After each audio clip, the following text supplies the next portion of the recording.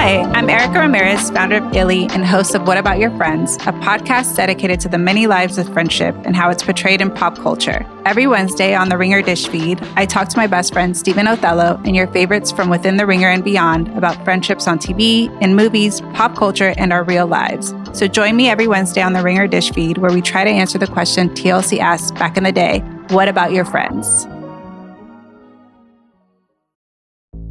There's no better feeling than a personal win, and the State Farm Personal Price Plan can help you do just that. Talk to a State Farm agent today to learn how you can bundle and save with the Personal Price Plan. Like a good neighbor, State Farm is there. Prices are based on rating plans that vary by state. Coverage options are selected by the customer. Availability, amount of discounts and savings, and eligibility vary by state.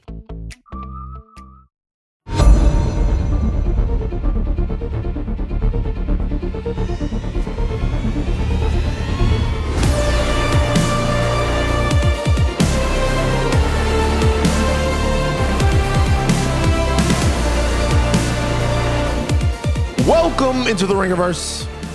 This is, of course, the Ringer's Nexus podcast feed for all things fandom. We are Jomi, the explainer at dinner on. You've got questions, he's got answers. We are Steve, the architect, Almond, the builder and tinkerer of things. We are Old Man Fan. He of the Miami hairline. Welcome to Miami. We are Coke Baby Chuck, Galaxy Brain, a.k.a. the 24-karat closer, a.k.a. the brunch hottie. Together, we are known as the Midnight Boys. Okay, follow us on socials. Insta, Twitter, Facebook, TikTok. Jomi needs to Celine at 7. It's been going up on socials. You know, everyone wants to talk to us about everything. We have brand new additions to the Ringerverse team. Jessica Clemens was on with Men Edition. It was fantastic. There was a draft.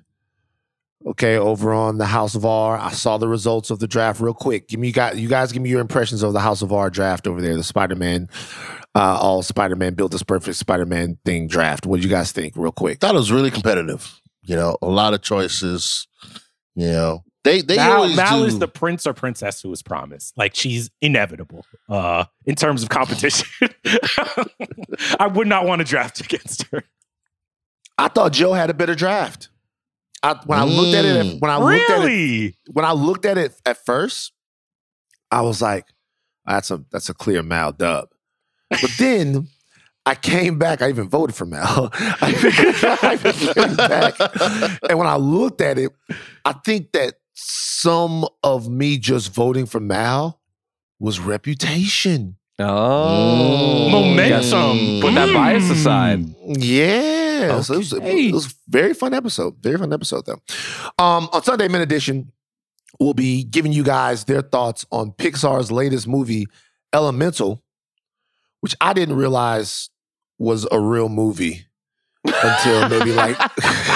Yeah, that says a lot about the state of Pixar. We're going to be honest. Yeah, I didn't realize that was a thing.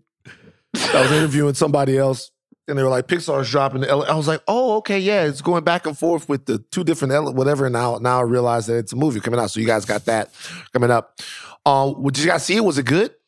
It was very good. I loved it. Oh. All right, so a return to form for Pixar, if they've ever been off of form, is what you guys They've would been say? off of form for a I don't know if it's a return to form. I think that this is probably the highest of their recent crop, for sure. For sure. You know, we don't talk about Pixar in the same way that we talk about the MCU in terms of production houses that had an unbelievable run. Oh my God. We talk about this on the We talk about it on the pod, but like the first like 10 Pixar movies is an insane run. like it's Is it one of the unassailable. best runs in all of Hollywood? Like, I think there's like one miss there, but like that's about it. what's the miss? What's the miss, real quick? Cars. It's not. Yeah, See, yeah. man, It's it's not a Cars. Cars miss. sucks. The original Cars? The original Cars sucks. is not a miss. I don't think the original Cars is a miss. I It's think a Cars huge 2. miss. I think See, This is what they do. This is what they do. I got Hyperbole Homes. It's not even if it is a miss, it's not a huge miss. Cars 2, I think, is a miss. Absolutely. But the original Cars is not a miss. It's like Okay, you want the run? Because I can give you the run right now. Give me the run real quick. Okay. 1995, Toy Story. 1998, Bug's Life. 1999, Toy Story 2. 2001, Monsters, Inc. 2003, Finding Nemo. 2004, Incredibles. 2006, Cars. 2007, Ratatouille. 2008, WALL-E. 2009, Up. 2010, Toy Story 3. Then we get to Cars 2. Nah, we gotta stop. Up ain't as good as people. All right, let's go. Let's go. Yeah, we don't have time for this. We don't have time for this. I don't want to do it. I don't want to do it because you're being this way on purpose. You're getting into character early is what you're doing. I don't want to do it. Seriously, because you're about to piss me off. All right, so all right. Then we next week will give you a full week of Secret Invasion extravaganza. Midnight Boys on Wednesday. Instant reactions to Secret Invasions, which I hear is the greatest show that's ever been made. And House of R on Friday. I didn't hear that. House of R on Friday is coming back with their deep dive. So we're getting right back to the standard format. Secret Invasion is on the docket. Check in with the Midnight Boys on Wednesday, instant reaction. Check in with the House of R on Friday, their deep dive. But on today's show, we're solidly in instant reaction territory because we're giving you instant reactions for DC's latest salvo, The Flash. And let's go. Let's fucking go. Charles is ready. Look at him. He's all riled up. I can feel it in his blood. He's ready to move all through the Speed Force. Okay, look. We're going to be spoiling everything in the DCEU thus far. We're going to be spoiling everything about DC Comics thus far. We might spoil some things that you haven't seen or read yet that are pertinent to this film. This film is taken from a lot of different parts of the DC universe and then some parts of the DCEU. All right. That being said, Steve, give me a spoiler warning. We're getting ready to talk about The Flash. You're listening to a reaction podcast. The spoilers are coming. All right. As always, we begin our reactions with the Midnight Manifest, talking about all the need to know about The Flash. Chuck Wagon, take it away. Yeah, sorry, guys. I made an executive decision. There will be no Midnight Manifest for this episode. The Midnight Manifest is a privilege and not a right, and I will not sully something that I've built with this movie. Oh, God. I don't think you can do that. I'm making an executive decision. I can do that. I'm not making a manifest for this movie. Fuck out of here. Oh, wait, okay. Wait. So we just hold on. Wait. So we just unilaterally decide not to tell the people what's going on in the movie? Like what's going on here? They're like, Charles. They can read the Wikipedia. I'm not doing this. I believe in the Midnight Manifest too much to sully its great name with this movie. What were your instant reactions to this movie? Yeah, I just got off the phone and Bill Simmons told me directly that we need a Midnight Manifest. So sorry, Charles, but you're going to have to make one happen. So the powers that be said that I am contractually obligated to do a Midnight Manifest for The Flash. Directed by Andy Muschietti, written by Christina Hodson, story by John Francis Daly, Jonathan Goldstein, Joby Harold. We begin with, after saving a hospital full of babies and helping Batman avert a bank robbery, Barry Allen goes back to his crappy life. His mom is dead, his father is wrongly imprisoned for murder, he's late for work and has no friends. Barry realizes he can run back in time and, against the wishes of Batfleck, traverses the multiverse to a world where his mother is still alive. After trying to avert his mother's death and go back to his timeline, Barry is pushed out by a mysterious figure. Then Barry meets his younger self, tries to give him powers, and in the process loses his own. The two Barrys meet Michael Keaton's Batman, who explains the multiverse to the duo for some inexplicable reason. The trio mount a rescue mission to find this world's Superman after Zod from Man of Steel threatens to dominate the Earth. The trio finds Superman's cousin, Kara Zor-El, instead. The newly formed Justice League fights Zod and his minions, yada yada yada. A bunch of bullshit happens. Batman dies, so does Supergirl. Young Barry turns evil and tries to save his new friends. Then in a twist, it's revealed that the young Barry was the evil speedster that initially pushed out old Barry out of the timeline, started all of these shenanigans in the first place. A ghoulish trip through the multiverse ensues. There's Christopher Reeve, Nicolas Cage, Jay Garrick, older Barry and younger Barry realize that sometimes you can't win it all, and younger Barry's reality dies as older Barry travels back to his time where his father is set free. And that has been your Midnight Manifest for The Flash. Okay. Instant reactions. Credits roll. I'm with my friends. Yes. Yeah. Jomi and Steve. Set the scene. AMC at the Grove. Okay, used to be Pacific, but things happen. Pandemics. At the Grove, hanging out. I'm with my bros. Jomi's there, Steve's there. We're all sitting together on the aisle, just like I like. Okay? Watching the movie, credits roll. Jomi and Steve can attest. My first impression was, I liked it. The first thing that gets said out of my mouth, my beautiful, pretty mouth, is I liked it. Didn't say that it was perfect. Didn't say that it was great. Hell, I could see how some of you guys could say that it wasn't even good. All right? I thought it was good. I really liked the movie. That was my first impression. And it's nothing more or anything less than that. Charles, your first impression. Now, before we go, play Stop the Cap. How could it be Stop the Cap? I don't know if I can stop the cap right here. I don't think we can stop the cap. How can we? We are not that far removed from Spider-Man Across the Spider-Verse. What difference does that make? Everything you said about that movie. Can I say something here? Like, as this relates to this, you know what I've decided not to do on this podcast? Is the performative liking or disliking of things. This is what I've come to learn about myself. I'm a complicated person.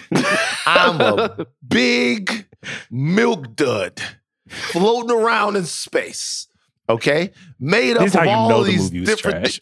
But I'm saying, for whatever reason, I liked this movie more than I thought I would. And for whatever reason, I didn't like Across the Spider-Verse quite as much as I thought I did. I thought I would, even though I really liked it.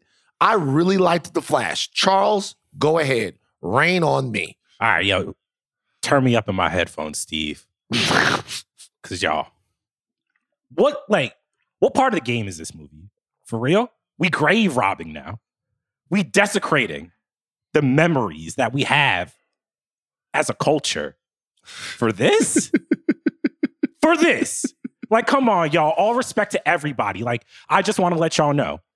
I come from the Flash trenches. If you asked me as a child, who was your favorite hero? I would have said Wally West, man. When everybody was out living their euphoria dreams as a teenager, I was a little twerp in his bedroom reading fucking Flash comics, okay? This movie could have been great. But what we got was a big pile of dog doo-doo that the entire world tried to convince me for 2 years was a fucking cupcake. This is your instant reaction? Yes, it is. It is my instant reaction. Okay? Instant credits roll, and he's saying all of this. And credits roll, and you're thinking I'm Wally West in the Kansas. The entire movie. This is the first movie in my existence as an adult where I almost fell asleep. Not because I was tired, because I was exhausted from watching what was unfolding on the screen, man. Like, this movie hurt me, like spiritually. I needed to be baptized after this movie to get the fucking stink off of me. You're dragging it. No, I'm dragging. No. Dog. So you're gonna bring up Across the Spider-Verse. You went ape shit over Venom. Let There Be Carnage. Like, you're dragging it. You're like, bro, like, you're dragging it. He got you there. I feel you, bro. I feel you. You're dragging it, bro. Fair, I showed my ass for how long? For that fucking Black Adam movie? You know me. Like, my thermometer for bullshit is really high, bro. You know what I'm saying? I'm not a perfect human. But I walked out of this movie, like, I came home, my girlfriend's like, yo, what's wrong? You look like somebody just killed your dog. And I was just like, bruh, they did. Shut up. What? Dog, I was high. All right, mid boys, am I tripping? Man, life, Life is complicated. Hey, just fucking talk about how y'all felt about the movie. What the fuck is happening, bro? Bro, what the fuck is going on? Look, I mean, the long and short of it is I did not enjoy this movie that much. I think there are some good things in there, but the stuff that they doubled down on and tripled down on, none of it works. It kind of stinks, to be quite honest with you. And it brings down what could have been what a solid entry. Like, what a way to finish out the DCEU. Wow. But they go so in on stuff that just does not work at all, that it brings down a movie that could have been pretty good. I'm kind of with you there, Jomi. I think I'm just a little bit more positive on it.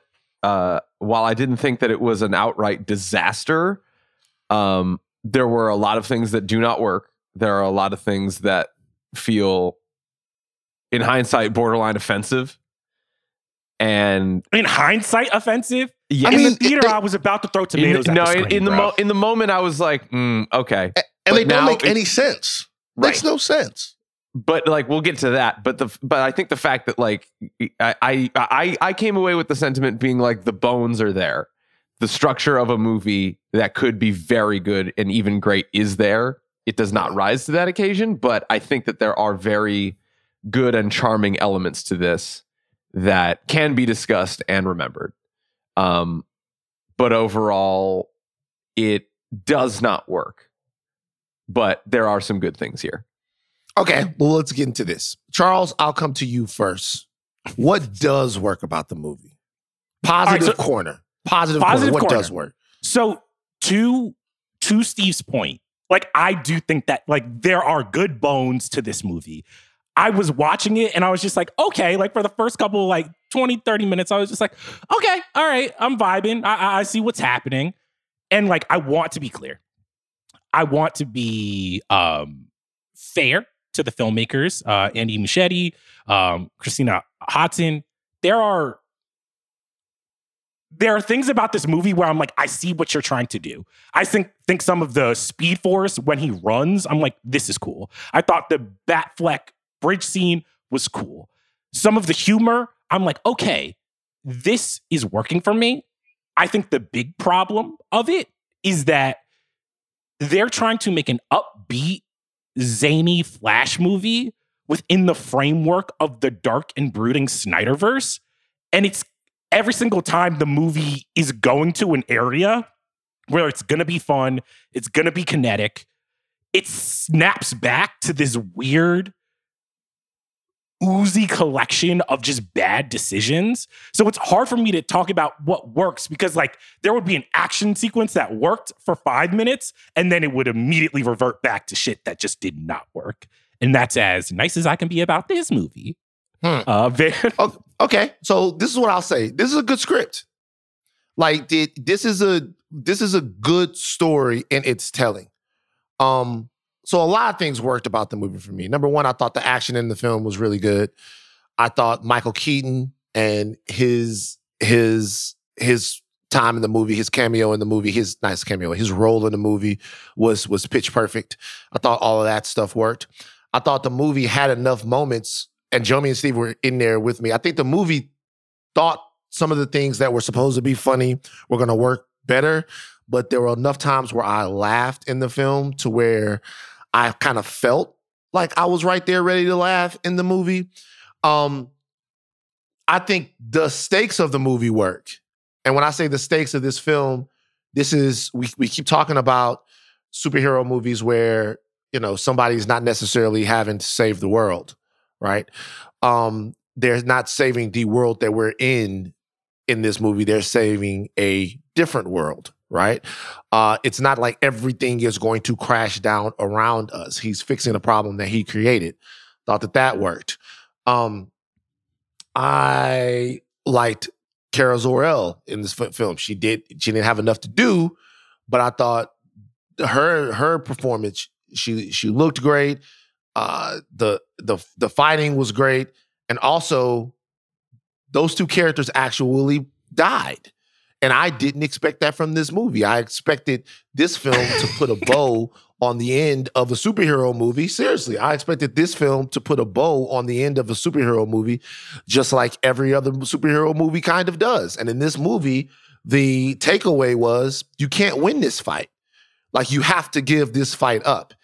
It's the what only a metaphor way for this movie, if we're being honest. But I'm serious. Like, so to me, all of that stuff worked. The things that we're talking about that bring this movie down and make it less than the sum of a lot of things that really did work and were entertaining are some pretty fundamental things, I'm not going to lie. There's some pretty fundamental things like the performance of the lead and at times the way the film looks, okay? So, but I'll tell you, when I sat back and looked at this, I was entertained. I was into it. The parts that took me out of the movie had more to do with what I feel like, Ezra's limitations are than anything. But the movie built to something. It came to something at the end, even when I'm sitting next to Steve, even when I guess the dark flash, reverse flash like reveal, I didn't see that coming until we got to the point to where it was time for that. And even Steve was sitting right there. It was, oh, that's him from that. He's an anomaly out of time. And I think in a film that probably has a little bit more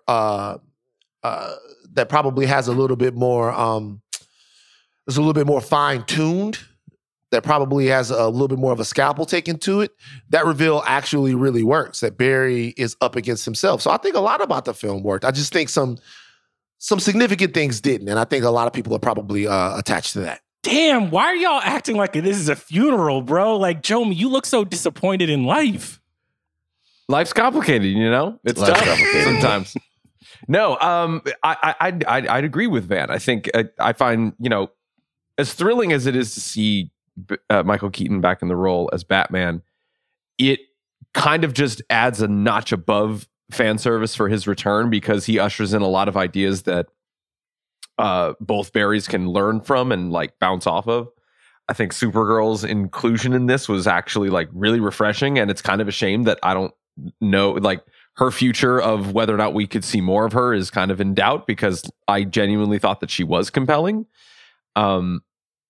I think that like the things that worked the most were more or less the cohesion of plot and consequence. And I think that is a good story worth telling. I just think that it overall positive quarter. Yeah, it's hard. It's hard. Fight scenes were very good. Jomi, conceptually. That's enough. I'm done. I really liked all the Batman stuff. The Ben Affleck, the Jesus Christ, Michael Keaton. I can't even remember the names. That's how much this movie has messed me up. Like, it was the Cars or else stuff worked.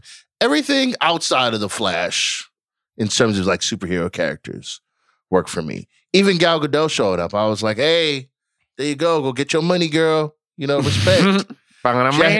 She out here getting this cameo check. Between this, Shazam, spoilers for Fast X. Gal trying to convince us. Man. Look, man, Gal is like, remember back when Facebook had the pokes? Yeah. Way back in the day. And you would get that girl that you dated in high school or college, and she would keep poking you. You know what I mean? Because you moved to LA. I don't know if I can relate to this. You probably can't. But Jesus Christ. But Gal is just poking us. Hey, I'm still here. Hey, I'm still here. Don't take my movie. I'm still here. All right? Like, that's what Gal is doing. She's popping up. He's like, I popped up in Fast X. I can do this too. Don't take my movie. All right, enough for the whole Nile. I know I shouldn't have said it. Please don't take my movie. You know what I mean? That's what Gal is popping up. Gal is working overtime. She wants to be Wonder Woman. She's more than The Rock, you could say. I mean, The Rock is out of here. He's cooked. Yeah, it's over. The Rock. The Rock is. Whoa! This isn't the Black Adam podcast. This is a fucking Flash podcast. He had to go back to. All right, what action sequences stood out in the movie, Jomi? Oh, for me, the thing that I enjoyed the most was the scene where Batman Michael Keaton is fighting the big tall alien dude from Man of Steel, and he puts the bombs on him a couple times and they explode, and he's like ducking and weaving and he's on his back, and then he throws them off, and then the last bomb goes off. I thought that was excellent. That's like pure Batman crack. I love that. Can I tell you guys something? That was cool. The entire scene of breaking Kara Zor-El out from her imprisonment in Antarctica was dope. It was. The only thing that did make sense is it's way too cold for him to have basically a sweater and a North Face jacket on. He would have needed something else. All right, but that entire scene is great. That whole scene, that whole part of the movie is amazing. And here's the thing, like, we could talk about the CGI later or at a more dedicated corner of this, but like conceptually, the Supergirl like finally emerging in the sunlight and her healing and becoming back to full form, and that single one shot of like Batman calling in the jet to him, Flash, and Supergirl fucking everybody up. Like, you could say how well that looked or not, but like as a concept, that fucking worked. That was great. I genuinely loved that. Yeah, y'all acting like some goddamn haters. There's a lot of fun in there. Think about when Batman is batting it up. You're talking about Batman batting it up in against the one of Zod's minions. But when you think about Batman batting it up, beating up all of those guys in the silo, that was dope. All right, let's wrap up Positivity Corner. Didn't mind that. I didn't mind that. Yeah, like this too much, it's bro. good. I can't keep watching this No, shit. I'm gonna find some. We're gonna find some more positive stuff even when you're gonna be negative. Well, I'll be completely honest, right? The stuff with Batman with Keaton was really cool, but the stuff with Affleck, that beginning scene with Affleck doing the chase scene, we were robbed of a Ben Affleck Batman movie. We really Hell yeah, I wanted to watch a Ben Affleck. I wanted to watch a Batfleck movie right after that scene. I was just like, this is one of the best action sequences. His dialogue that was cool. Pretty great. He's like, well, yeah, you're saving a building. I'm kind of saving the world right now. So, you know, priorities. And like, I like that. All that stuff is great, man. The movie had some great action. I would even say that the two flashes at the end, well, I wouldn't say, I'm telling you guys, the two flashes at the end trying to work together, using their speed. That was dope too. I can't do this. What? I've been on the bench. Coach benched me. This was Positivity Corner. Like, I let y'all ride. We ain't lying like this. We ain't doing this, bro. Like, it was fine. Like, it was fine. Like, you know, it was fine, man. It was fun. No, guys. No. I'm with you, man. It was fun. It was fun to a degree. Okay? Where was this energy? Where was this energy 2 weeks ago? Huh? What energy 2 weeks ago? It's almost Juneteenth, and we're talking about an Ezra Miller movie. Like, it was fun. It was fun while we was shitting on Miles Morales. I can't with y'all right now. I really can't. I'm so bringing up old shit. Ain't nobody shit on Miles Morales. Nobody shit on Miles Morales. You keep bringing up old shit, bro. Like old.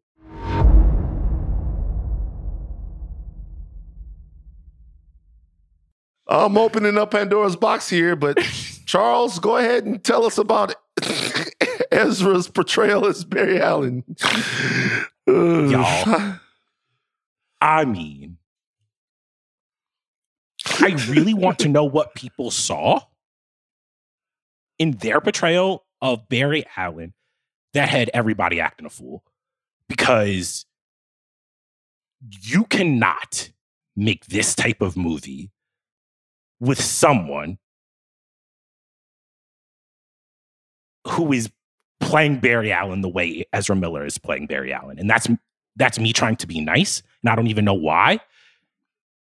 Their Barry Allen is just twitchy and grating and annoying. And in the beginning of the movie, the script and the direction is doing a very fantastic job of moving at such a fast clip that you're really like, you know what? It doesn't matter. Maybe they will settle into this role. And at the time I have that thought, the Flash travels back in time, and now there are two Ezra Millers. And just like in the real world, the only thing that's worse than one Ezra Miller, oh my God, is two Ezra Millers. You feel me? What? Okay, so am I So wrong? look- Am I wrong, guys? Am no, I wrong? not at all. You're not wrong. Okay, so here's the deal. So let me tell you, there's a version of this movie that's not just that I didn't just like, that I loved. All right, there's a version of this movie that I didn't like that I loved. Okay, and that version has a more capable lead. Agree 100%. 100%. And Yeah. that version has a more capable lead. Obviously, you can't speak Ezra Miller's name without acknowledging all of the off the court, if you will, drama. Oh, you can't speak Ezra Miller's name without thinking about everything that's been surrounding them for the last couple of years, going back some time now. But even if we silo all of that and we just talk about just the performance here, they asked them to do too much. Yeah. Because what they asked them to do, it didn't quite seem that they were capable of. There's one scene, and me and Jomi and Steve talked about it, when we were in the theater, that illustrates the limitations of this performance. And it's the scene that's supposed to be the most meaningful scene in the movie. And it doesn't come at the end of the film. It comes midway through the second act. And it is when the younger version of variant of Barry is jumping around the Batcave, being annoying. And the older, more seasoned version of Barry is losing patience with him. The older version is supposed to be more serious, more heroic, whatever. The scene just completely doesn't work. Yeah, when I say it doesn't work, you don't feel anything. Right. At all. As a matter of fact, to the point to where I was waiting for the resolution of the scene. Okay, like, so what am I supposed to take away here? Like, what's the deal here? Like, what's the thing here? But there's not enough in the two performances, either as the young Barry, which, by the way, there's some things about that performance that I did like. There's a really funny scene where he's first taking his where Barry Allen is first taking his powers out. I think that's a very funny scene. I think that's another very funny scene in the movie. But unless I'm looking at it wrong, Ezra just doesn't have it like that. I was on The Big Pick and I said, if you had like a young Tom Hanks or somebody that could really ooze charisma, vulnerability, and comedic timing, and that was really funny and really moving, like a Tom Hanks big type of situation, this movie is probably 10 to 20% better, maybe even 30, if you lay that on a performance like that. It happens over and over and over again that Ezra's performance is so inconsistent that it not quite ready for the Robert Downey Jr. treatment, not quite ready to nail down the whole movie by themselves. Is Ezra a leading actor? Like, are they an actor that can be at the center of a movie? Because I always considered Ezra as more of a type of character role type of actor where it's like, I don't know if they have that thing. Like, let's be real. Superhero movie acting is different from real acting. And that's not to disparage superhero movies, but you have to be at least have some level of a movie star type quality where when the exposition gets heavy and the shenanigans start happening and the CGI is flying, you have a Robert Downey Jr. to ground you just honestly through force of will of being such a charming person. Does Ezra have that quality to you as a leading actor? It would be hard to say yes right now. But I will say that there are other performers that over the course of them being the leads in movies have gotten better at it. Chris Evans, I would say. Chris Hemsworth, absolutely. That have gotten better at that. I would say the issue with them here, with Ezra Miller here, is that there has been the character of the Flash is betrayed by the infrastructure of the DCEU prior to. There's not enough structure to build on, right? There's not enough there to build on. By this point, you would have thought that Ezra would have a handle on the Flash, and they don't. Okay, they don't. It's not quite funny enough. It's not quite heartfelt enough. It's a little bit grating, like you said. It's all of those things. So perhaps in the future, maybe, but like not right now. And the interesting thing about that is this particular type of movie is depending on the fact that the lead can do that. Yeah. Because you're giving us multiple versions of the lead. It's all swirling around the lead. This isn't necessarily like Spider-Man Homecoming, where we have they tried to do a little bit of that, but where we're dropped into the middle of somebody's world, and there's so much happening that what we need Spider-Man to do is connect the dots. But we're getting comedy from there. We're getting great stuff from Vulture. We're getting all of this stuff. This movie really, really, really centers Flash as the lead, and everybody else is tangential to the story. Mint Boys, your thoughts on Ezra? Man, tough. It was tough, because they spend a lot of the movie talking to each other, right? Like, 50% of the dialogue, most of the movie is them interacting. Some of it is, not the worst thing I've ever seen. Like Van said, the scene where Barry from the different timeline learns his powers is pretty interesting. Shout out to, Nicolas Coster-Waldau eating a pizza, Jamie Lannister. For no reason. I mean, wait, was that him? I was wondering, I'm just like, is Jamie Lannister in this fucking movie? What is going on? And, he might have been in the area that was like, hey, bro, you gonna come down, eat a pizza for a second? He was like, sure, why not?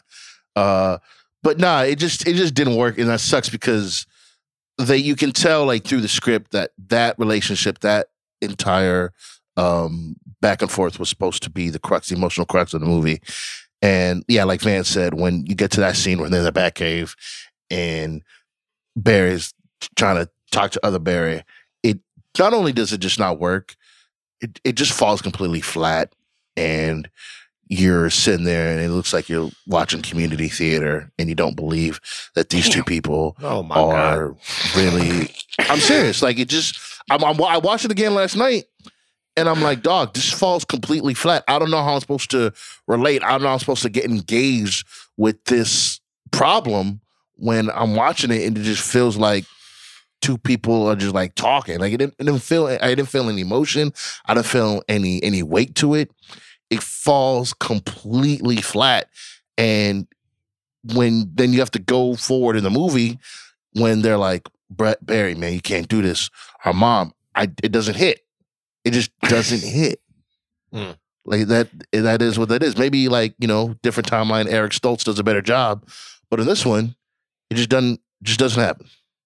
It's very true. And it's tough to kind of square that with the center of this movie being very inconsistent in their performance, because again, Van, I agree. Like I see the version of this that is great, and the part of it that needs to be better is that initial lead.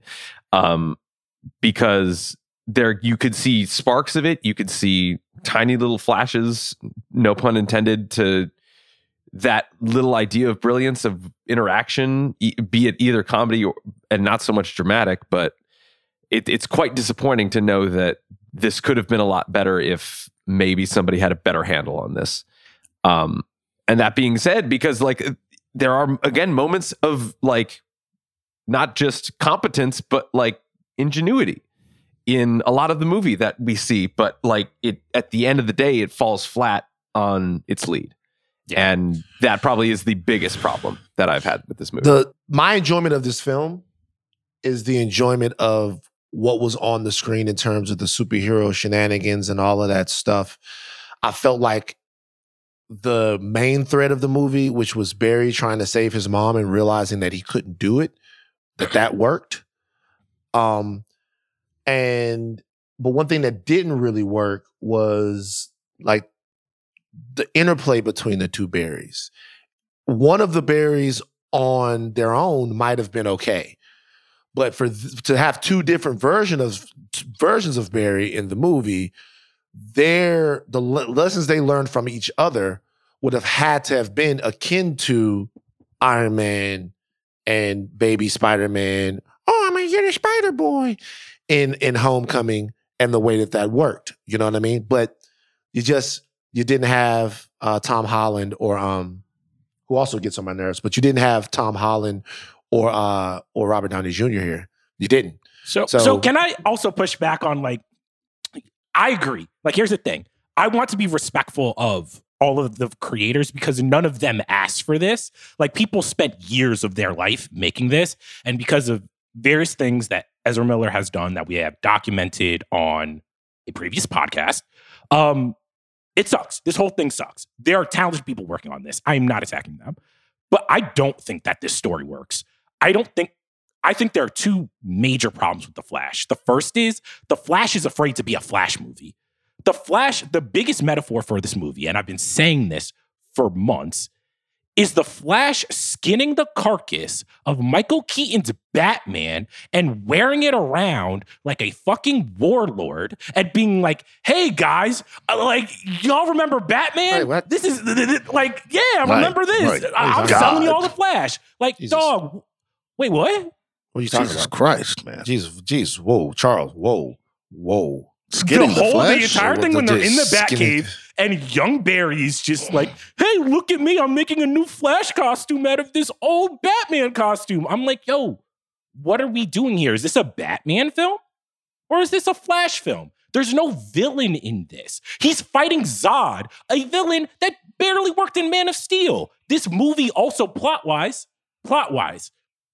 is this a time travel movie or is this a multiversal movie? It is both. But is it both. fails at both. Look. Here's the thing. Well, let's come back to it. God damn it, Chuck Wagon. We're like, whoa. Let's come back. Let's answer a couple of questions here. Allow me to give me some theme music. Van Lathan, defense attorney. So I'll defend my client, Dun dun. the Flash here. Okay, so number one. Yeah, he used the suit that he had to use because he needed a superhero suit. He didn't take the carcass of Batman. That would have been taking the actual flesh off Michael Keaton's body, which, by the way... That would have been more entertaining to watch if I'm being for real. Okay, come on now. You don't believe that. Come on, man. So he has to have a suit, so he needs to get a suit, so he uses Michael Keaton's suit. Cool, that's fine. By the way, most of these multiversal movies are multiversal / time travel movies because most of them are grabbing characters out of different points of time. You know what I mean? For this film right here, it's multiversal in the sense that he creates a different multiverse, a different timeline when he changes something in the past. That was the whole spaghetti thing. That right there, we're in the realm of that. Right. We're in the realm. But do they? Which, my by the way, question I think is, that metaphor works for. But my question the is, spaghetti metaphor does work. Do they do it well? We are in an era where we've seen everything everywhere all at once. Spider-Verse, No Way Home. We've seen movies do it well. This movie kind of lands the time travel, but not really, and then tacks on a bunch of multiversal bullshit that we'll talk about at the end. And I left the movie being like, what did it say about time travel or the multiverse as a device? If you look at something like Everything Everywhere All at Once, the multiverse tells you a bunch of things thematically about the story. This one seemed like its entire goal was to be like, hey, remember all these shitty movies that we made 20 years ago? We got some of the actors back. Not Christian Bale, but George Clooney is here.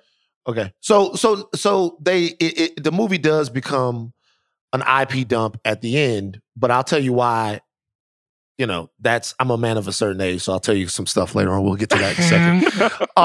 But look, to me, if we take every single different movie and what it's trying to say thematically about time travel or the multiverse, right? And Back to the Future, the time travel, which almost, by the way, Back to the Future, you could argue that it's the first multiversal movie because we actually go into a divergent timeline where Biff Tannen has taken control of Hill Valley, okay? Because he went back and got the almanac. And you didn't have to undo that. Back to the Future is about destiny. That's a time travel movie that is about destiny. And it's about what you'll do to have the destiny that you think that you should have. And it's also about puberty and like your relationship with your parents. And all of that stuff. Loki is a love story across the multiverse, right? Like falling in love with the best parts of yourself is what Loki and Sylvie end up doing in all of this chaos. This movie here is about surrender. It's about surrendering to the life that you have and not continuously looking at the life that you want. All right? That even early in the film, when the Flash goes, and this struck me as I ruminated on the movie a little bit, when the Flash goes, I'm cleaning up the mess I'm the Justice League's janitor while you go out and get to do this. He saved 8 babies. Like if you saved 8 babies out of a collapsing place and a service dog, which that scene is bonkers, but if you saved 8 babies and a service dog, put one in a microwave, let's be real, and put one in a microwave, like barbecue the baby, if you did that, right? How could you possibly think that what you're doing isn't important? What he was doing wasn't important to him. It wasn't important to him, number one, because he couldn't save his mom, and number two, because he looked at being a hero as being someone that's able to fix things and not just someone who is able to help. And to me, when you look at the movie throughout in its entire, at the end of it, he doesn't save his mom. He just helps his dad. You know what I mean? He can't save like the solution there's no solution. You're just doing the best that you can. And even that still at the end of the movie ends up changing things. So I think the time travel shenanigans and the multiversal shenanigans in this particular film, I think the difference with them here is they really don't mean anything. It was all of that stuff just to come back to the original spot that we were at. Now, you probably might have to do a little bit more to make that hit. You know, you want that to hit a little bit more, but I think that that's an interesting take on it. Everything else that we see, like the Avengers use time travel to save the universe. In this movie, you can't, all of this happens and you couldn't save anything. I mean, to be fair, but it is Barry's fault though, which is also like tough because like the movie wants you to root for Barry, but because Ezra Miller is tough to root for in our own universe and fictionally as their portrayal of Barry Allen, when you realize the big twist, spoiler alert, that the villain of this movie has been Barry all along, I'm like, why am I rooting for this character? They're not likable when they're heroic. They're annoying. And now, essentially, they didn't doom Michael Keaton and Supergirl to death, but they didn't help, you know? I mean, the timeline more or less doomed them to death. Hey, but Michael Keaton could have been eating, SpaghettiOs at home and be like, hey, it's my time. Nah, yeah, you gave Batman his purpose back. Yeah, you brought him back. You gave... Whoa. The purpose of Michael Keaton's Batman, an institution, one of your favorite heroes, Van, is to die at the hands of CGI Michael Shannon that I'm not even sure was on set for this movie for 5 seconds. Yo, Batman's fate is to die saving somebody. No, the worst thing that can happen to Batman. Listen, the worst thing that can happen to a guy like Batman is to die of old age. To die being not useful. Batman's made his entire life, and this is my opinion, Batman's made his entire life about being useful and saving people because that's the only catharsis that he has. That was sweet relief for him. Well, know what but I mean? can we agree on this? Because we all love Batman. We're all like nerds in the trenches. Would you say that Batman is at least in the top 5 smartest superheroes that we know of as a character? I only think that Reed Richards and maybe the comic book version of Black Panther, not the Black Panther that they put on screen here, who is like just kind of clever, but the actual smart, Mr. Terrific maybe. But yeah, he's way up there. Top 5, maybe top 3. You're telling me that this Batman is going to die by kamikazeing his bat plane into some fucking Kryptonian ships? It was like the that, last card come that he on, had. bro. God let's be damn real, it. though. Now I'm getting pissed off. That it was hit, the last. but did that hit for you, Van? Did that It hit was for the you? last card. He was sacrificing. It was the last card that he had. Remember, there's no Superman in this universe, because if there was Superman in this universe, then this would be an easy fight. Because Batty would have jumped in there, pulled out the kryptonite, and blah, blah, blah. We out of here. But there's no Superman. First of all, he didn't know about Kryptonians. He doesn't know about kryptonite. He doesn't know about anything. That's why he was crazy enough to fight one of them. So basically, They yada the whole Gotham. Like, Gotham is safe now. Everything's good in Gotham. I'm like, I want to see that movie. What happened in Gotham? Gotham don't need Batman. Like, come on, like y'all wasn't like, wait, what? What did he just say? Well, but look what happened to him after he no longer had a purpose, right? And also, something else about him is he had to kind of become a forward-thinking Batman, to think about. Look, he talks about his parents and everything and why he's compelled to come back. I felt like all of that worked. I'm taking up too much oxygen. Jomi, what you got? I mean, to Charles's point, like, I'm cool with Batman not needing, like, Gotham being cleaned up, Like, it's cool. It's fine. Like, I'm not really worried about all that. What bothered me the most upon a rewatch, and I don't know how much you guys thought about this. So Barry's dad gets caught up because he was buying tomatoes at the store. And they're like, dog, you got to go to prison. We think you killed your wife. I don't know how the justice system works over there, but he had to check out those tomatoes, no? Did he not buy them? I mean, he probably didn't keep the receipt or something. No, but somebody had to check him out. Like, no witnesses at the store? Yeah, there's no witnesses at the store. But like, did he get those tomatoes? I mean, it seems like a flimsy trial for sure. I mean, It seems like they literally like took him, put him in jail, and said, I'll tell you what. "That's it." The only reason why it doesn't make sense is because he's white. Probably if you true. black, they got more than enough. Barry's true. dad's going to the electric chair. He been put to death. You know what I'm saying? Like, he in an interracial relationship and he killed his wife. Nah, dog, you done. Like, we doing. It's like this movie would have been basically He Got Game. You know what I mean? Like I'm serious. Like he's lucky to still, bruh. He lucky to still be alive, bruh. He lucky to still be alive. Honestly, And by the this way, movie ended like with Flash's dad in the fucking court. And let me tell Throw him you, the back. let me tell you another reason why they definitely white. I'm a hero and stuff. If I know my dad ain't do it, I'm going to get my dad out of jail. Okay, I don't Move him give to a fuck. Brazil, bro. I don't give a. I don't care what y'all say. We phasing through the walls, and I'm telling you, Which I'm like, you don't think the Flash could just break his dad out and get him on an island Well, somewhere? you gotta remember. I'm going to get my dad. I'm gonna look at Bruce. I'm gonna say, look, Bruce, you break the law all the time. Don't try to act better than me, motherfucker. All you do is break the law. I mean, to be fair, I would have been if I was Barry. I'm like, dog, I watched Batman v Superman, dog. I saw how many motherfuckers you killed in that shit. You're killing I can get people. my dad out of this. You're Dad killing people. Yeah. Just break him out. Yeah. Spring him. Oh, wait. Also, can I just say, Positivity Corner? Let's rewind very, very quick. I will say, shout out to the creators.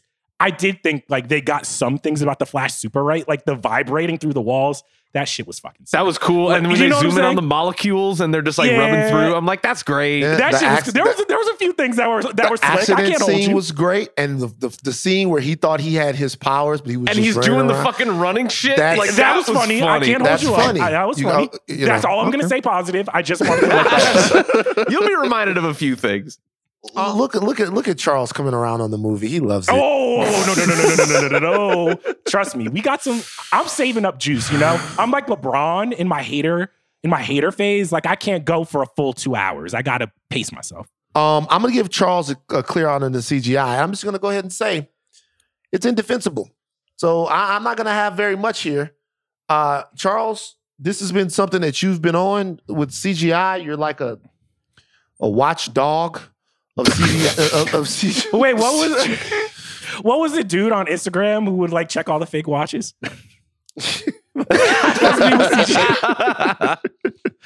Dog, this movie, if we're using the watch metaphor, this movie, looking at it, is like when Ace Hood's fucking bezel fell off at the BET Awards. Oh my God. Yeah, like, yeah. This is like, here, I get it. Like, I want to say this. I get it, baby.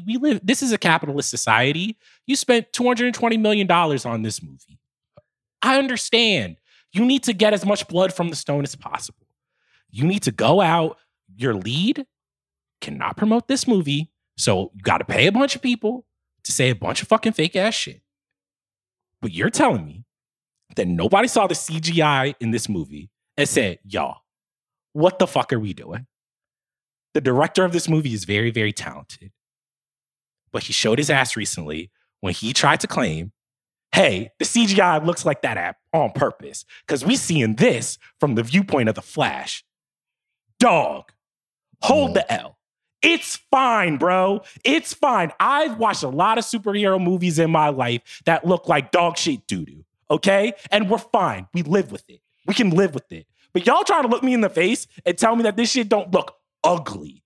The end where they are in the multiverse shit, where he's running, and we have to see Kara get fridged for 15 fucking minutes, all right?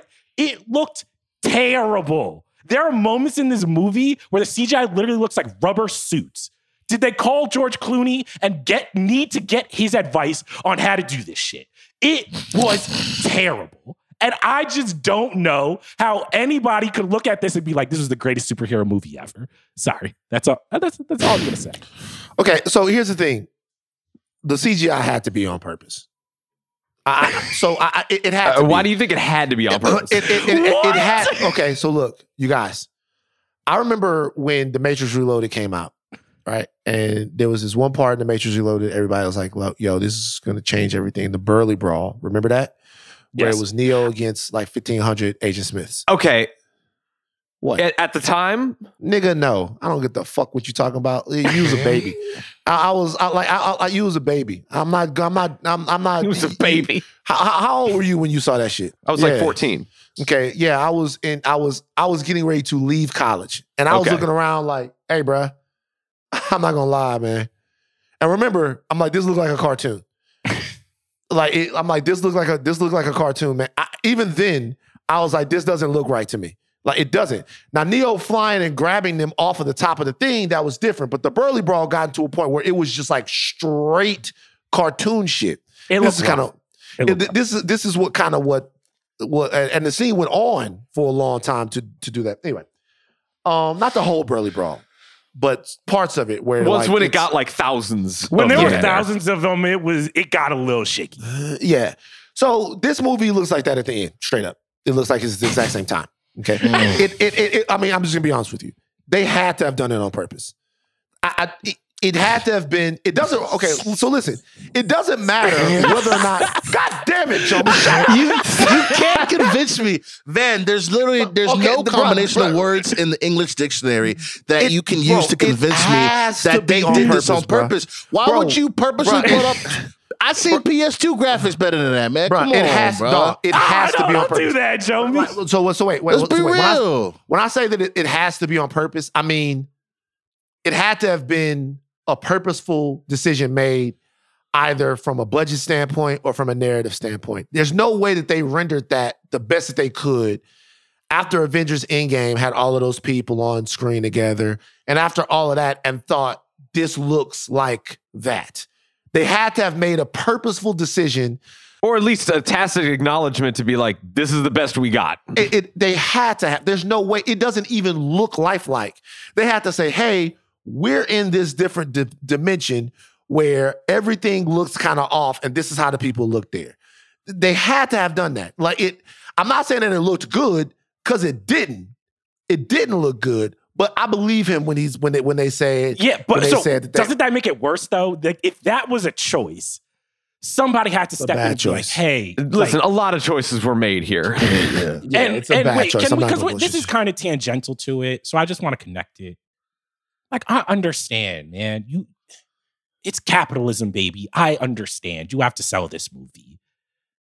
But what the fuck are we doing resurrecting the CGI zombie face of Christopher Reeve? That shit looked terrible. Like, it actually, like, I was actually like, this actually, like, hurts.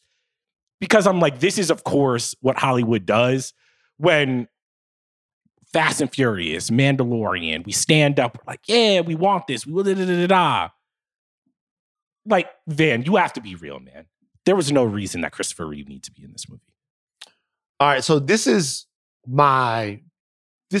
probably the biggest problem I have with the criticism movie. This one part. This one thing.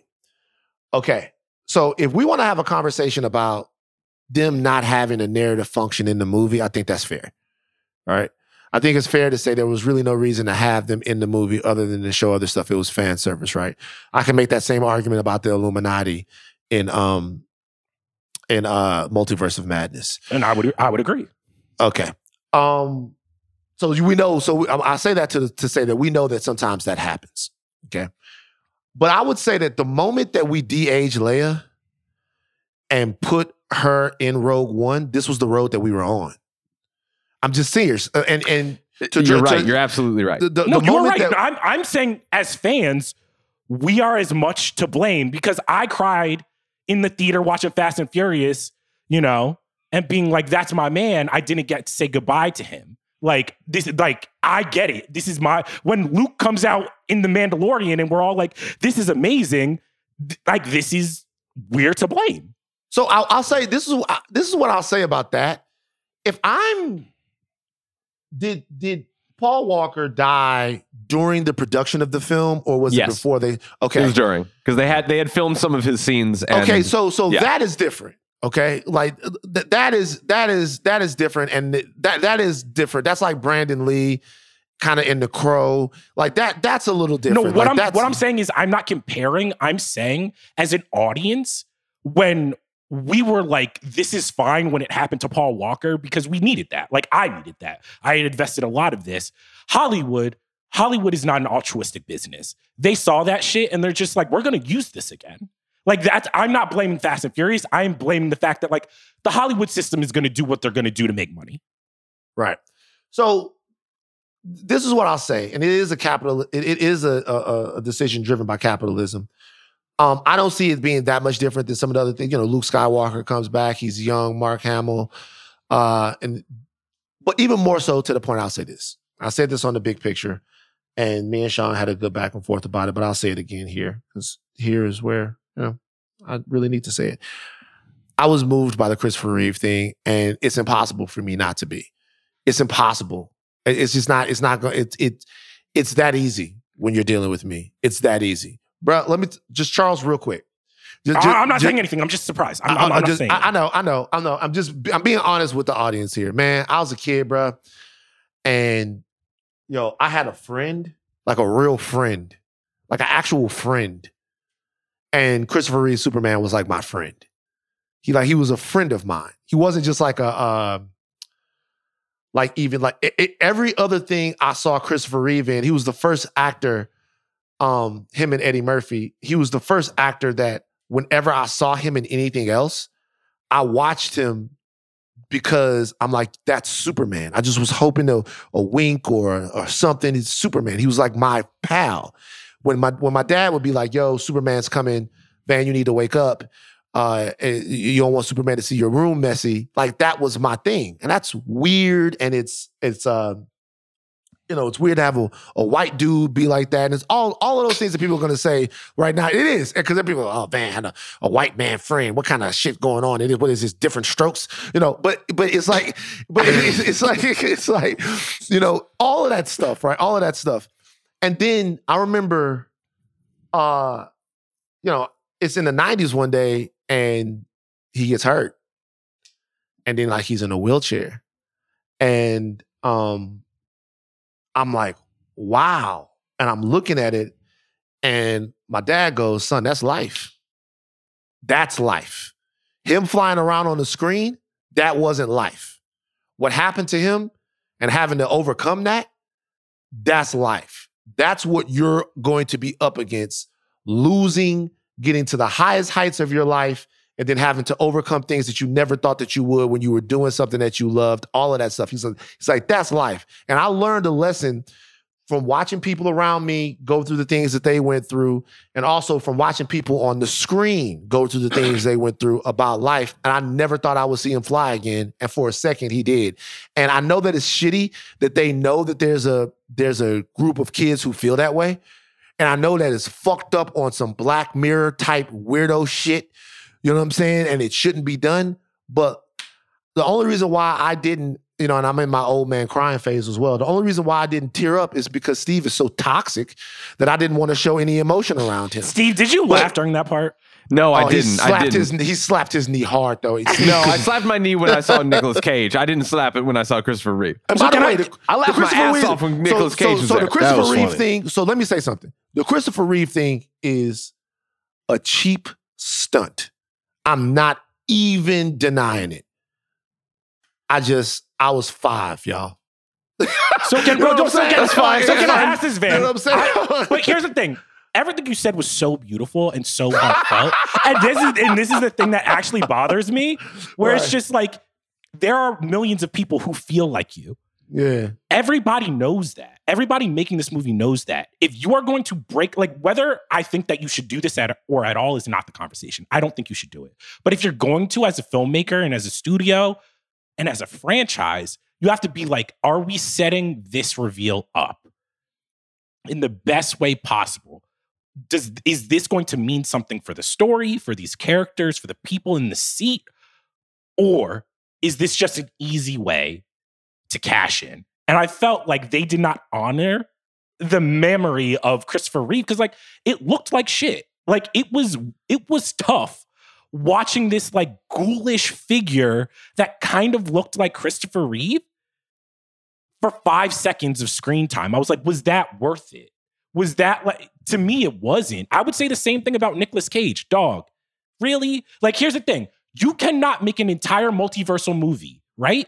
This is the problem. There are so many shitty DC movies in the coffers. You can't make an entire movie where you're like, damn, we ran out of the good movies, and the people who are in the good movies don't want to be in this one. So how about we just ask Nicolas Cage to be a weird CGI dude, which is a reference to a Kevin Smith podcast about a Tim Burton movie that was never fucking made. You know why No Way Home works? Because people like those Spider-Man movies. You know why Spider-Verse works? That's not true at all. People like The Amazing Spider-Man 2? No, like, right, so hold on. It's the same fucking member berries.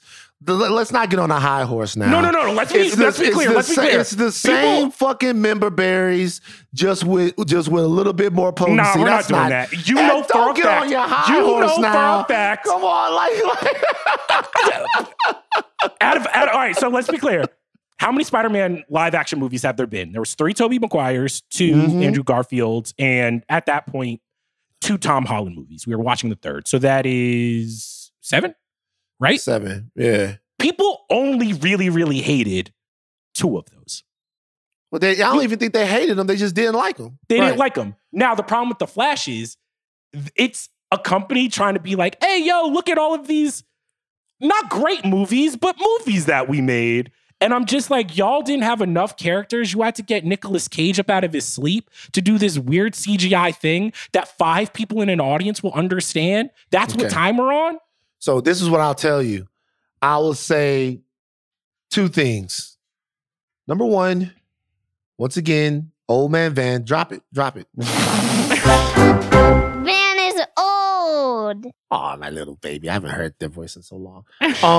But okay, so I will say this. Number 1, that to say that it's coming from a Kevin Smith podcast where he thought you're showing your age just a little bit. No, whoa. I'm saying that most people, like, I know how it became viral. Like, I know the story of like the Tim Burton, John Peters, Spider-Man, like the spider fucking shit.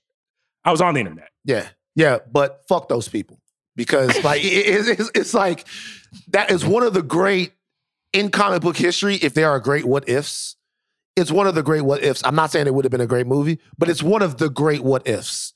Superman Lives is one of the great what ifs in real life comic book lore history, right? I literally remember where I was when I heard the news being reported on the news that Nicolas Cage had been cast as Superman. I remember we were watching Con Air going, yeah, like he could do it, like blah, blah, blah, blah, blah, blah. And then because there wasn't, for me at least at that time, up to the minute internet tracking of stuff, it just kind of went away. And I was like, oh, what the hell happened? Then I started getting around and digging into it, and you started kind of figuring it out. So for me, like seeing him laze the big spider that John Peters wanted, I was kind of just like, okay, at least I got to see 10 seconds of it. I was kind of like, it was kind of Here's the thing. cool. I'm honestly I'm more of a fan of the Nicolas Cage thing than I am of the Christopher Reeve thing because, one didn't happen and one very much did happen.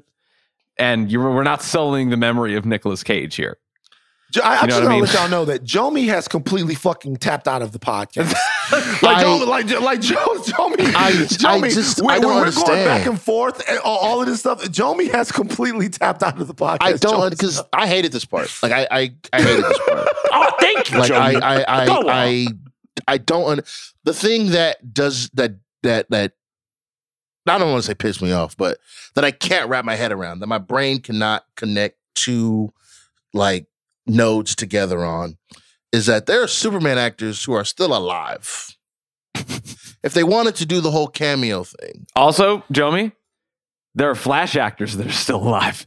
Grant Gustin found dead in a ditch, apparently, because he There are ain't Batman in this movie actors at all. who are still alive, right? They just throw you with like, look at all this stuff from the ancient times when the Egyptians and the Romans were still alive. Like, dog, what are we doing? I'm serious. Like, it's literally for Van and people like Van. That's it. I'm in a theater. I'm sitting down. I get. What, were you missing Dean Cain? What do you want? Dean Cain, he can stay where he at.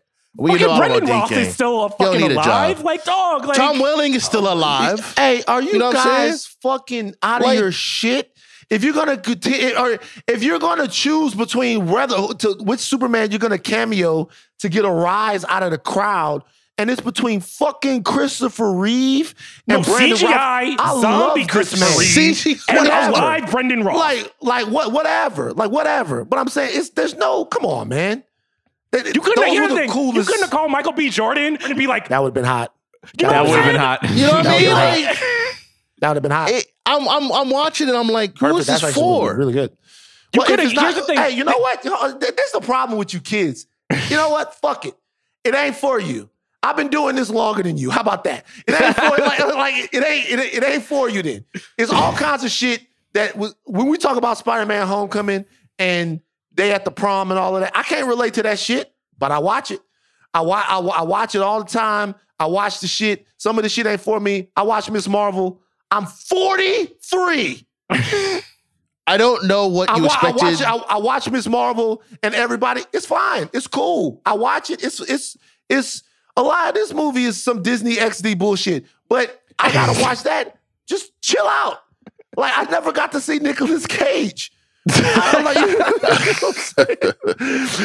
know what I'm saying? I get it. It's not for you. It's for me and a couple other people. Cool. The same way Bruno's hijinks in Miss Marvel is for you. That's what I'm saying. Like, it's Oh, so is it? niche. They're like, man, it's finna kill him. Like, dog. I'm like, and I'm sitting there, I'm like, nah, this don't work, bro. Nah, man, keep that thing pushing, bro. can we, Jomi, since you've been a little quiet this pod, can we go to your corner of our next segment? no, it's time now. Oh, It's man. time. This is the kind of shit that pissed me off. Let's go. I'm ready. I'm ready, bro. So, okay, it's called Gas Bill. I'm going to read a comment made about The Flash from a notable public figure, and we will rate it on a scale from 1 to 12, whose comments were the most egregious. 1 is, all right, cool, like, I understand why you make the comment, and 12 is reserved for, like, yo, there is way too much gas. We talked about this for years now on this podcast, about how The Flash was getting insane gas over the last few months. When they went to CinemaCon, Tom Cruise.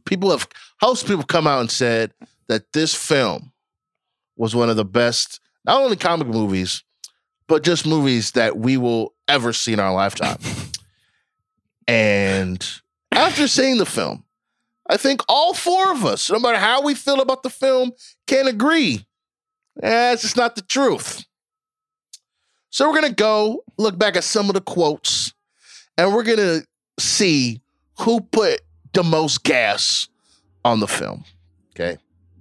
Going to start with our guy, directed Guardians of the Galaxy Volume 3, James Gunn. This is from Variety. James Gunn said, and I quote, "I will say here that Flash is probably one of the greatest superhero movies ever made." All right, so you want to know why I give James Gunn a pass here, okay? What are you going to do? You know what I'm saying? Like, you got to push it. The check cleared. The check's cleared. You know what I'm saying? He's the new head of DC Films. He was lining up a fucking storm, but when the check clears, who of us have it? You know what I mean? Like, so it's bad. It's bad. He was lying. It's cap. But I understand. This is one of the best DC EU movies of all time. Wow. Just had to trip over. Yeah. Just had to like the bar. It was on the floor. Suicide Squad. Oh, no. Like, come on. What are you doing?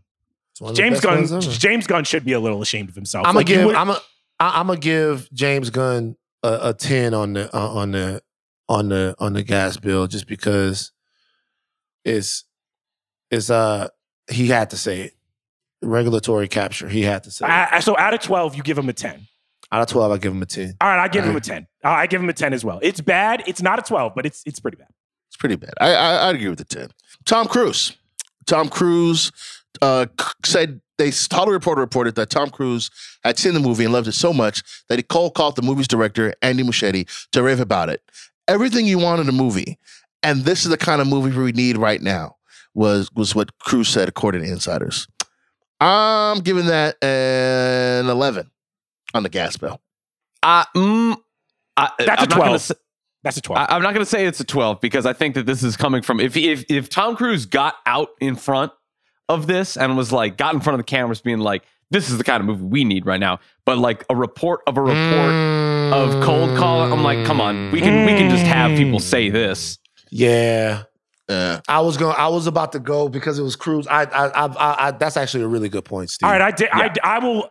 That was such a good point. The guy that's keeping the lights on for two movie studios. It's a 9. It's a 9. Good point. I was actually gonna give it a 12 too, because it's Tom Cruise, but he didn't put his whole foot in it.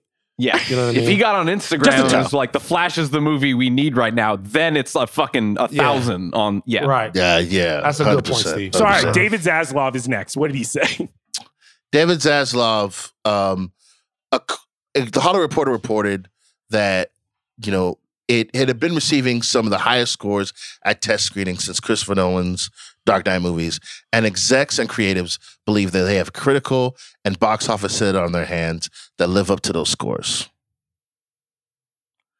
So, I don't know how I can score this, because I hate David Zaslav right now. It's a 12. Because here's the thing: the minute you bring in Nolan, it's just like, dog, like you can't. It doesn't get any gassier. You know what I'm saying? It's like me after some Brussels sprouts. You know what I'm saying? Like that's tough. That's tough. I didn't know what was happening to me.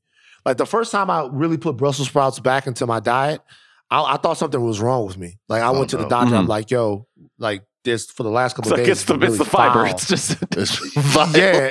And the doctor was like, he's like, you can't come here every time you get gas, man. Like I have people to help. And I was like, all right. Okay. All right. Last one, Stephen King. I got an advance. He tweeted this. This is like direct. You could go check his Twitter and see this. I got an advanced screening of The Flash today. As a rule, I don't care a lot for superhero movies, but this one is special. It's heartfelt, funny, and eye-popping. I loved it. Give him a 97.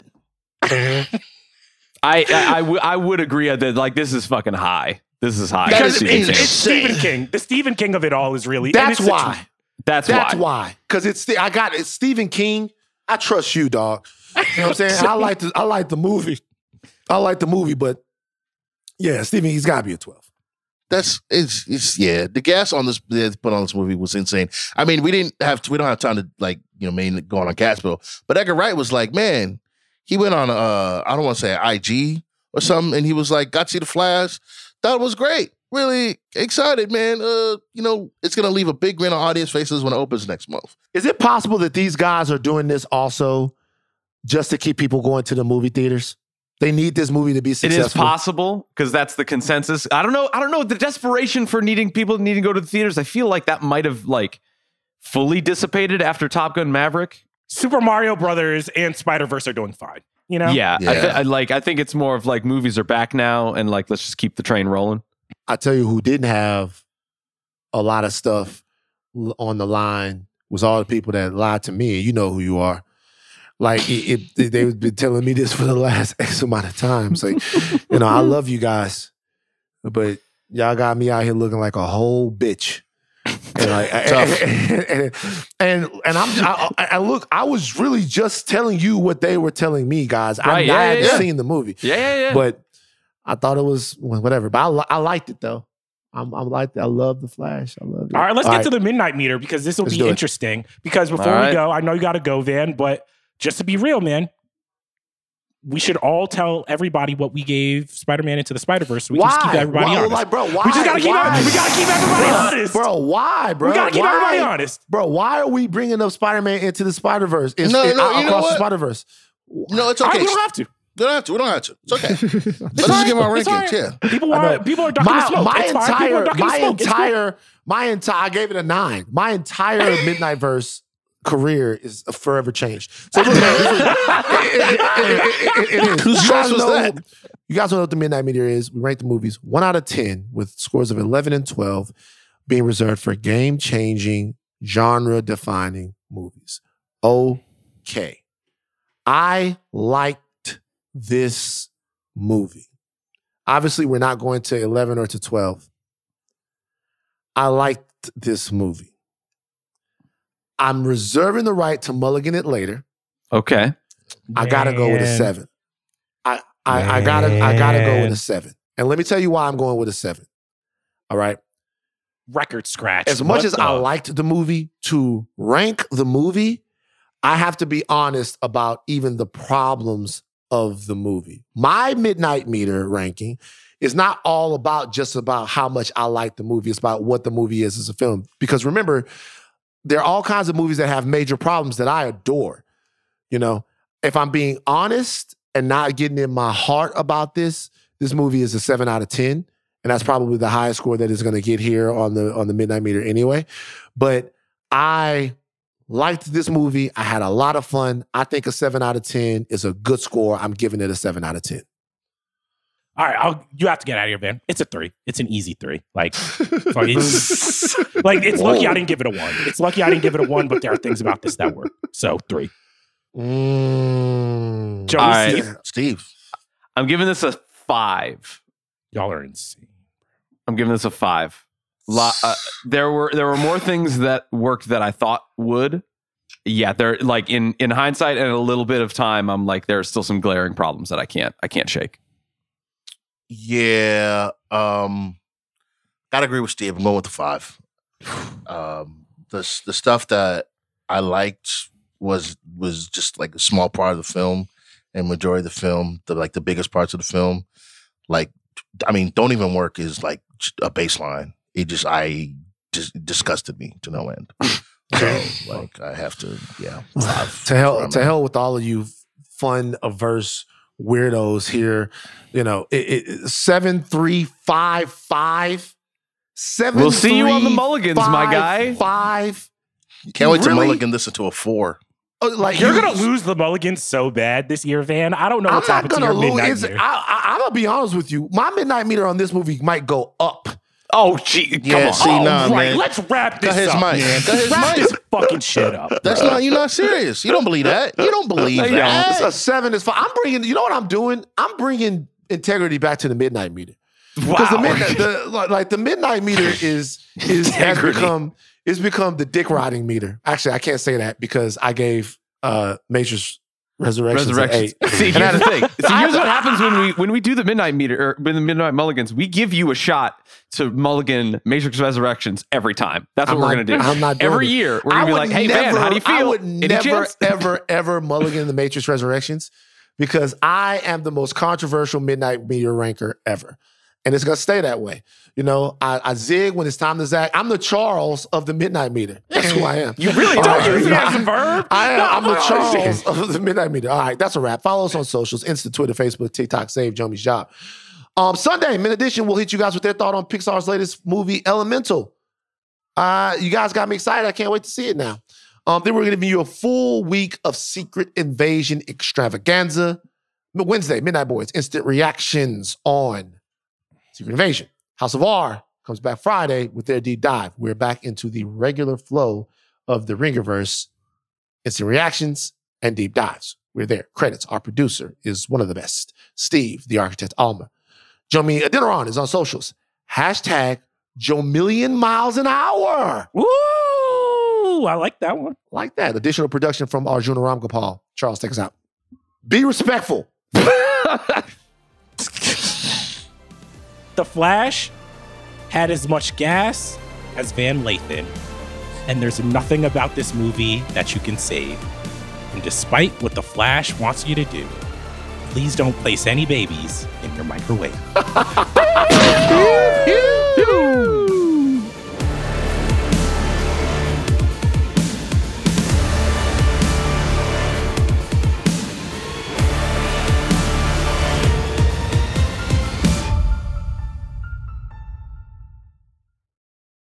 Bro, I'm telling you, Charles, you're Dr. Umar Holmes. Whoa! We keep bringing up old shit. We're talking about this movie, which didn't have. To be honest, I look way too much like Drake to be Dr. Umar. You know what I'm saying? Okay, all right. He's looking through my family tree like somewhere. Wait. Did you just drop the cap? Stop the cap on him looking like Drake? Yeah.